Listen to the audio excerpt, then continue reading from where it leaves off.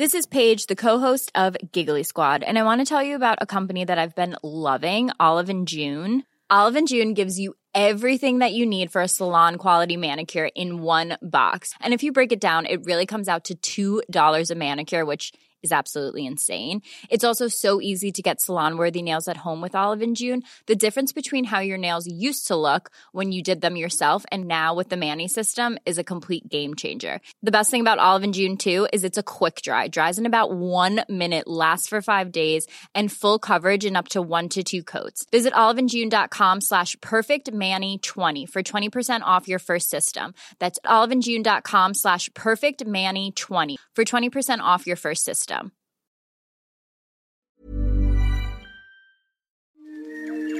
He kōna I purangi tēnei nā te reo irirangi o Aotearoa.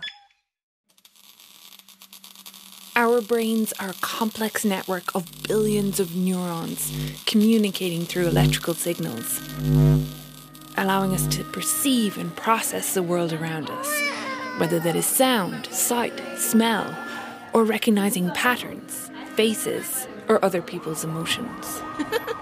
Scientists have been able to figure out a lot about the brain. But there are many questions that we still don't have answers for. Including, for some diseases, what is actually happening in these brain cells when things go wrong? Nau mai, haere mai. Welcome to Our Changing World. Ko Claire Concannon tēnei. 2 brain-related stories for you today. Mass use has become a part of our everyday reality now. What does this mean for how we relate to people? Like, in our day-to-day interactions, it's kind of key to be able to recognise if the other person is happy or sad or angry or scared. But with much of our faces covered, can our brain still find enough clues to do the job? Can artificial intelligence? Sonia Yee brings us the story shortly. But first, before lockdown, I paid a visit to the Centre for Brain Research in the University of Auckland to catch up with Senior Research Fellow Dr. Victor Diericks to learn about his work, trying to find a way to put the brakes on Parkinson's disease. The main aim of my research is not to cure Parkinson. Parkinson is a very complex disease, has multiple causes to it, and how every person reacts is very different as well. So my aim is to slow down the disease. I always try and compare it to HIV research. In the 90s, if you contracted HIV, you would die within 6 months. Now, we haven't cured the disease except for 1 or 2 people in the world, but we've managed to delay the onset of symptoms, and you can live 40 years with the disease and still be in perfect health. So that's what I'm trying to do with Parkinson. I want to slow down the disease to give people that have mild symptoms extra time with just those mild symptoms. Over 10 million people worldwide suffer from Parkinson's disease, and around 11,000 in New Zealand. It is a progressive disorder where brain cells, or neurons, die off. It seems to start with cells in the olfactory bulb, which is responsible for our sense of smell. Victor explains why. Our research has shown that the olfactory bulb is quite sensitive because in order to smell, we have to create a weakness in the brain. So the brain is very well protected. We have the skull, we have a membrane, some liquid around it, so it's basically completely sealed off from the environment. But in order to smell, neurons will have to go from the brain into the nose so we can actually detect the smells. And this weakness allows viruses to come in contact with the neurons or bacteria or metals or pesticides. And studies have shown that they are linked to the start of Parkinson's. I never thought of it like that. But of course, yeah, your brainstem is all sealed in and then goes to the rest of your body. But yes, the neurons that come from your brain to your nose are exposed to the outside. Yeah, it's kind of like a weak link within the whole chain. It is well protected, so there's like extra layers of immune cells around it, so it's well protected. And in a lot of people, we don't get Parkinson, but in some it does show, because you only need one cell to actually kickstart the whole process.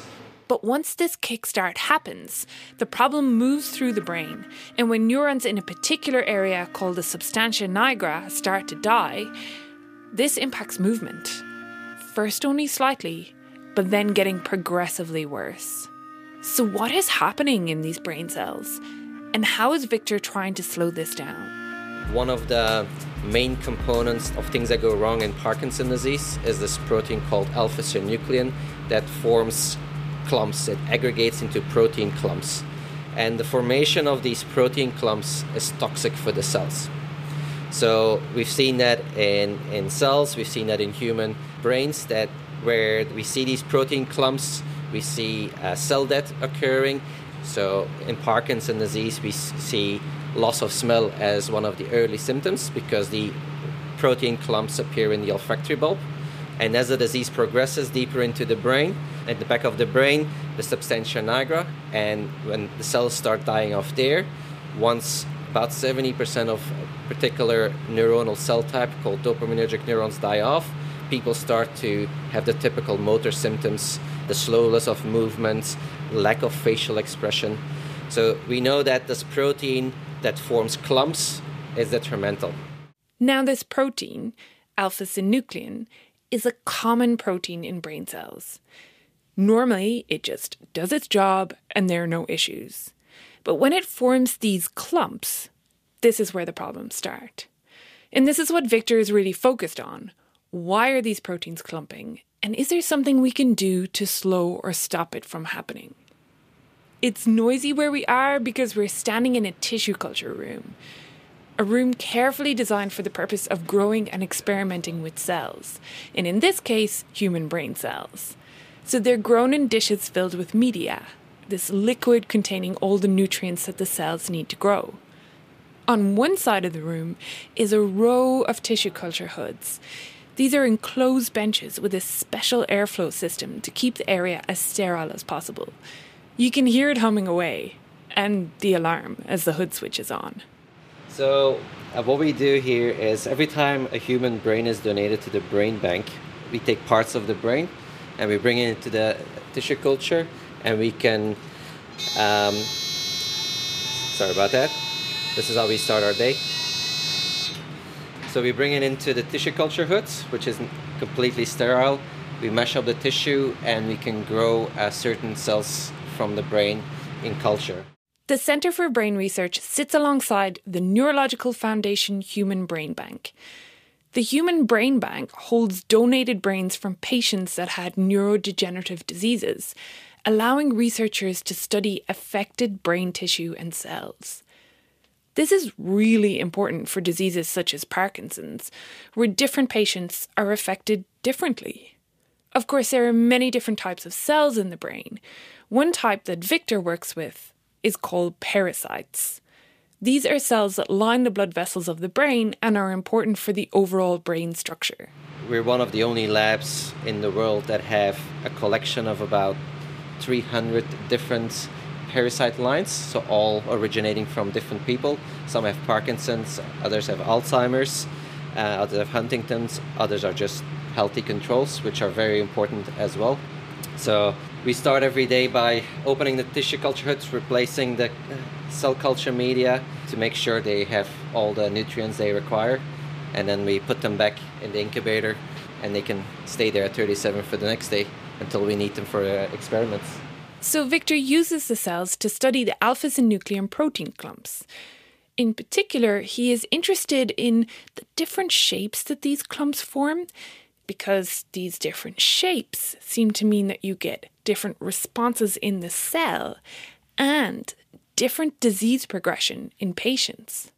I have different types of protein clumps that we call strains. You can think of them as different types of spaghetti. So one strain will look like spaghetti, so it's long and round.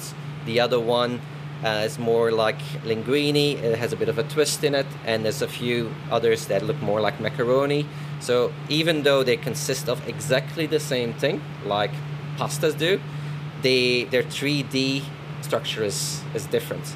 So we believe that in Parkinson's disease, part of the variability that we see between patients, because every patient has different symptoms. The disease progresses at a different rates. We believe that this is caused by the type of protein clump or strain that is in the brain. So what I do is I give the brain cells these different type of alpha-synuclein strains and see how they react.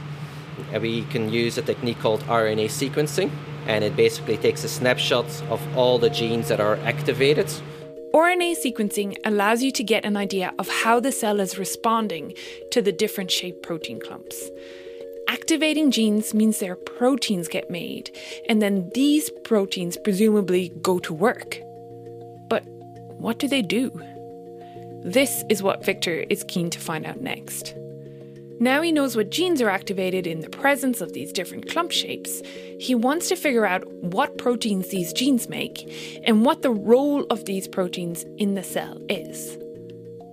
Once he does that, he will also check this in the full brain tissues. Because our cells don't normally live in a dish in some media in an incubator. So he wants to make sure that there is no difference in where the protein is in the cells compared to actual brain tissue. What I'll do then is look at these proteins and look at them in the human brains to see if they're also there. And if they're in a certain part of the cells in culture, are they in the same part of the cell when we look at them in the brain? Are they in the same cell type or are they in different cell types? So we're always trying to check what we see in the cell culture versus what we see in the human brain. And I think that's really important because you don't want to do 10 years of research where you think you found something and then actually it doesn't work out in the end. And how can you find out where proteins are in cells? Well, you use some real flash microscopes. So we're going downstairs to the microscope. All the microscopes. So we have an imaging facility here. So we combine the resource because they're all quite expensive and everybody can use them when they require. We take the lift down to the basement. Because as Victor tells me, the microscopes are sensitive to vibrations. So they're best placed as close to the ground as possible to minimize this. So behind every door here, you'll find a different microscope. Wow! Yeah. So 11 doors, and some doors have several microscopes. Wow. It's just choose your door for the cool toy to play with. Yes, exactly. Yes, I'm excited. I just think microscopes are incredible. And Victor is about to show me a pretty amazing one that allows scientists to visualize where proteins are in different brain cells. It's just finished. Okay. So this microscope basically allows us to image 5 sections at once, and then we can look at different markers in one go.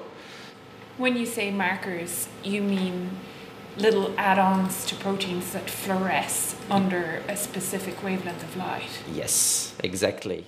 Honestly, this stuff is so cool. Once Victor identifies a protein he wants to study, he will get antibodies made that bind to that protein. Now, antibodies you've probably heard of in terms of our immune system. But what antibodies in general are really, really good at is recognizing and binding to a part of a particular protein. And scientists have made use of that.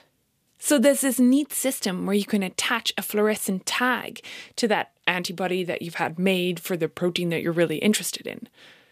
So it goes, antibody binds to protein, tag the antibody with this fluorescent molecule, use your fancy microscope to shine a laser on the cells so you make that molecule fluoresce, and bingo, you can see your protein. So the brain consists of quite a few different cell types.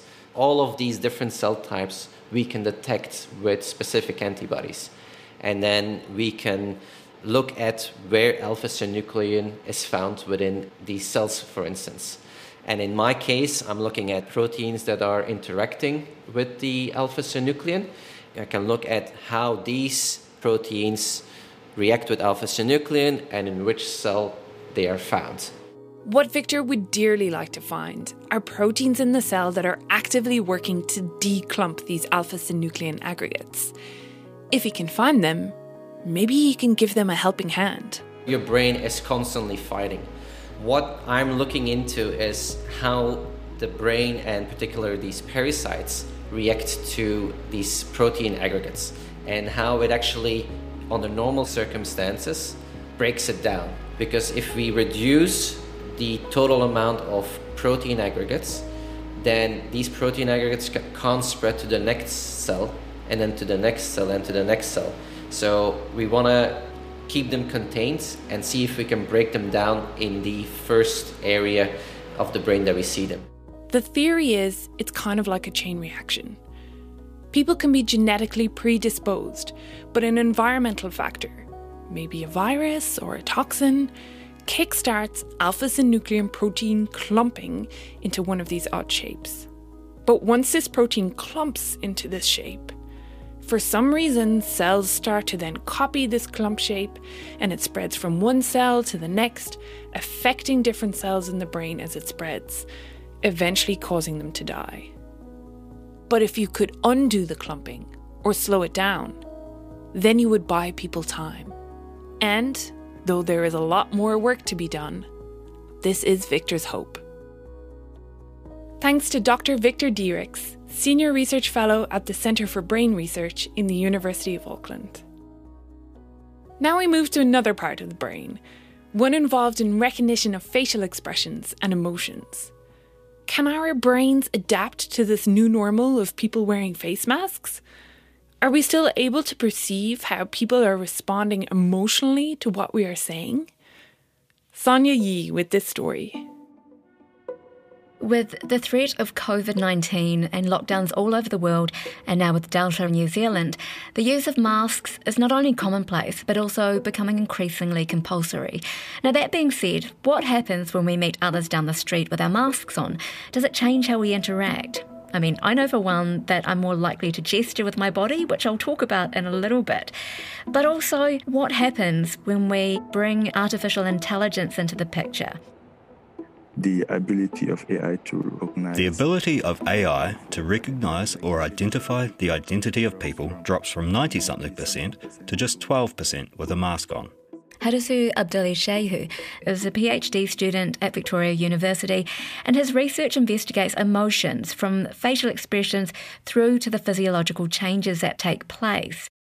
And due to the quality of audio recorded via Zoom during lockdown and in consultation with Harisu, we've used an actor's voice word for word, just to make it easier to understand. He says investigating the use of mask wearing and emotions has a range of benefits, but has also illuminated some problem areas for those who rely on lip reading. So researchers start thinking of how... So researchers have started thinking about how people with hearing aids can communicate with lip reading. Face masks cover the lips, so there are manufacturers who have come up with a new type of face mask which allows the lips to be visible so that people with hearing aids can still lip read while the face is covered. When it comes to emotions and speech, when the face is covered by a mask, the AI makes a random guess. If, for example, you make a happy face, the AI might make an accuracy reading of 100% if there's no mask covering the face. But when you use the face mask, the AI just randomly guesses the facial expression because it gets confused. The reason behind that is because this artificial intelligence is trained to read images of people without a face mask. The algorithms that are used in this AI system memorize the kind of features you give them. They're not expecting to see something with a face mask, which is why they won't perform well in this scenario. Which begs a question. Does the AI even recognise a human being as a human being while wearing a mask? Or does it see something else? Sometimes it might recognise a face. Research has shown that the ability of AI to identify the identity of people drops from 90-something% to 12% with a mask on. This is less than a random guess, which is really low. Harisu says with the ongoing issues around the pandemic as a transmissible virus, robots could be beneficial in places like care homes and hospitals. Forwards! Forwards! At the moment, places like Japan have robots in retail stores. There's even a hotel staffed by them. They have female and male robot staff to make you feel at home. There are even robotic fish in the fish tanks. But why is it important for artificial intelligence to recognise facial expressions and our emotions in the first place? To be able to introduce robots. To be able to introduce robots to interact with people in a hotel or retail store, the robots need to understand people's emotions for them to react in an intuitive way to enhance a customer experience. I came from Tokyo before coming to New Zealand, and Tokyo has a new airport, and in the centre of the airport there are robots there to help people, trying to direct them to places. If you want to ask questions, the airport deploys robots to help people to find their way around in the airport. But how far off are we in New Zealand from having robots incorporated into our everyday lives? I see this to be happening. I see this will happen more in the future, maybe in the next 10 years. So given that there's a greater potential for robots and AI to become an increasing part of our everyday lives, what research is going on to enable robots to read the parts of our face that are visible while wearing a mask? Right now, I'm developing an algorithm that pays attention only to the uncovered regions of the face.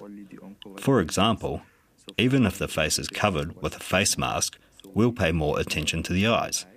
And let's say the eyes are covered with sunglasses. We'll pay more attention to the lower part of the face, the nose and the mouth and the cheeks. The nose and the mouth.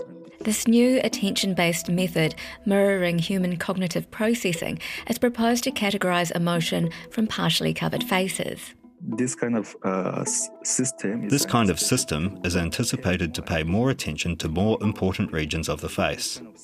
With this kind of system, I believe robots will be able to analyse the emotion of people in a better way, even if part of the face is covered.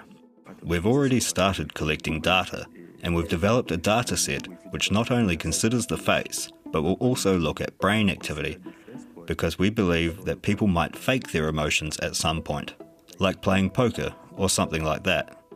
That's why we're also looking at the brain activity and, for example, the physiological changes. You can develop this sort of system for lie detection. But for my research, it is more focused on emotion detection. So we don't care about who the person is. We're not doing facial recognition because that has to do with the identity of a person. We just want to identify what emotion that person is feeling at that moment. But what happens when we look at people from ethnically diverse backgrounds and cultures? What are the obstacles? And how does that change the ability of AI to read emotions, especially if other cultures are not so expressive? Yes, actually, there is a pioneer. Yes, actually there is a pioneer in this field called Paul Eichmann, who says there are 6 different categories of emotion: anger, disgust, fear, happiness, sadness, and surprise. So these 6 categories of emotions have been seen as the emotions expressed by everyone, irrespective of their culture, gender, or race. But this is simply not the case. If you go to Papua New Guinea and ask someone what their emotion is, they'll probably tell you that it's anger, because that's what people use as an expression of emotion. That's why we're looking at the physiological changes, not only the facial expressions. From the physiological changes, what we're looking at is the intensity of the emotion, like the arousal rather than the categories of emotions. As part of his research, Harisu sent out a survey to people from around the world who come from different cultural backgrounds. Now, what he discovered is that some facial emotions or expressions weren't so easily detected or identified as expected. Someone got back to me saying that they saw one expression as happiness, but it also wasn't detected on any of the levels I provided. I provided several levels, which are the 6 basic expressions: anger, disgust, fear, neutral, sad, and surprise. But that one person sent an email saying that they couldn't see any level of the expression there. Now, to figure out how hard this actually was, I got Harisu on video and asked him to put a face mask on while I tried to read his different emotions. Okay, so maybe you can give me like a thumbs up when you feel like you've nailed the emotion you're thinking of. Surprise. Yes. How about this? Anger. Yes, anger. Shock. No. I mean, okay, so your eyes are wide. Horror, scared. Fear, yes. Fear, right, okay. Yes, yeah. And we'll do one more. I would probably put myself about 7 or 8 when it comes to reading faces. Contentment? No, that was a no. But in this instance, I actually needed at least 4 or 5 attempts. Can I get one more try on that one? Sadness? No. Oh, smiling, happy. Yes. Wow. Okay. I was really surprised to discover that the one emotion I thought would be the easiest to identify, happiness, was in fact the most difficult. So people have a different perspective, and there's no such thing as this has to be happiness. We just assume that if you see the mouth is wide and the cheek is pulled, that this is happiness. But this is just an assumption based on the literature. You might say pain is an emotion, and this is also valid. You might say hunger is an emotion. And this brings the term hangry to mind. We all know what that can feel like when it hits, even before our tummies start rumbling. So, according to Harasu, reading emotions, whether by humans or robots, isn't clear-cut with or without a mask. That's why, for example, maybe stress you can... That's why, for example, maybe with stress you can assume you might be able to recognise it in someone's face. But with hunger, you have to look at physiological changes rather than just facial expressions. Physiological changes rather than the facial expression. Now, one of the challenges, and I don't know if you see it as a challenge, but in terms of, you talked about facial recognition not being so important, but just the emotions. I mean, I was reading the article you sent me that robots struggle to recognise or assess ethnicity. Is that problematic, or does that kind of put everybody on the same kind of level playing field in a way? That is problematic, actually, because... It is problematic, actually, because assuming you train the algorithm to analyse the emotions with pictures of people only from New Zealand, let's say you put this system in an airport, and someone from another country is coming to New Zealand. It would be the first time for the robot to see the picture of someone from that country. And if people from that country express their emotions differently, then the AI will perform badly. But then comes a challenge of the human ability to read facial expressions. Do human beings outperform robots when it comes to reading emotions? Well, the answer to that is... Without the masks, actually, human beings perform... Without the masks, actually, human beings perform at a lower accuracy than robots, because for human beings, they have different perspectives and ideas. And that also means there's a greater chance for AI to be trained in a way where there are certain biases.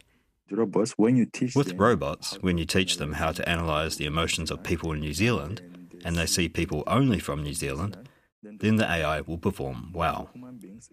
But for human beings, even if they've been in New Zealand their whole life, and you ask what the emotion a person is showing, they might say different things.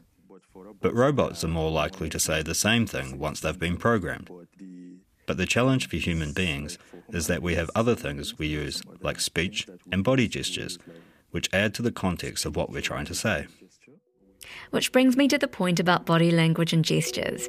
Now, what I've discovered while wearing a mask is that my gestures are so much larger when I'm wearing one. I'll shrug my shoulders for longer. I'll wait and watch the other person, taking cues from their body language rather than their face. In some instances, I've almost felt like I've been doing pantomime movements, taking my physical gestures to the extreme. So what's your ultimate goal with the research, like in the short term and the long term? In the short term, the goal is to analyse how these systems perform when part of the face is covered, and care needs to be taken when using these results from AI systems. But in the long term, we are looking at an algorithm that pays attention to certain regions of the face, the uncovered parts of the face. I believe that the system can be used in lots of situations, even if we are using a different kind of covering apart from face masks. Harasu says the proposed method has significantly improved the performance of AI compared to a number of effective emotion recognition methods, increasing the accuracy by up to 50%. This system will pay more attention to uncovered regions, irrespective of the type of covering. The long-term goal is to produce a system that will perform this task irrespective of the COVID situation, whether the face is covered or not. Thanks, Sonia. That was Sonia Yee speaking to Harisu Abdullah Shehu from Victoria University. The transcription was read by Damien Galvin. This episode was produced by Sonia Yee and me, Claire Concannon. Sound engineering was by Phil Benge and William Saunders. Tim Watkin is the executive producer. You can follow Our Changing World for free on Apple Podcasts, Spotify, iHeart, or wherever you like to listen to podcasts. If you're enjoying the show, please help us spread the word by telling a friend or family member. Visit our website at rnz.co.nz/ourchangingworld to see some brain microscope images and other links related to this story. You can also explore our extensive back catalogue of episodes there and sign up to our monthly newsletter. If you're on Facebook or Twitter, we're there too. Come and say hi. We're at RNZ Science. Some great news this week. The Fight for the Wild documentary series about Predator-Free 2050, produced for RNZ by Fisheye Films, has been shortlisted for the Association for International Broadcasting Awards. Make time to watch this really special video series or listen to the podcasts. Both available under the Podcasts and Series tab on the RNZ website. As ever, thank you so much for listening. I'm Claire Concannon. Kia pai tō wiki.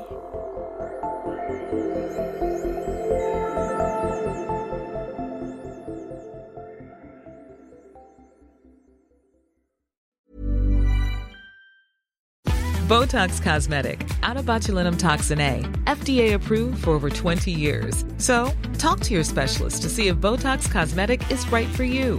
For full prescribing information, including boxed warning, visit BotoxCosmetic.com or call 877-351-0300. Remember to ask for Botox Cosmetic by name. To see for yourself and learn more, visit BotoxCosmetic.com. That's BotoxCosmetic.com.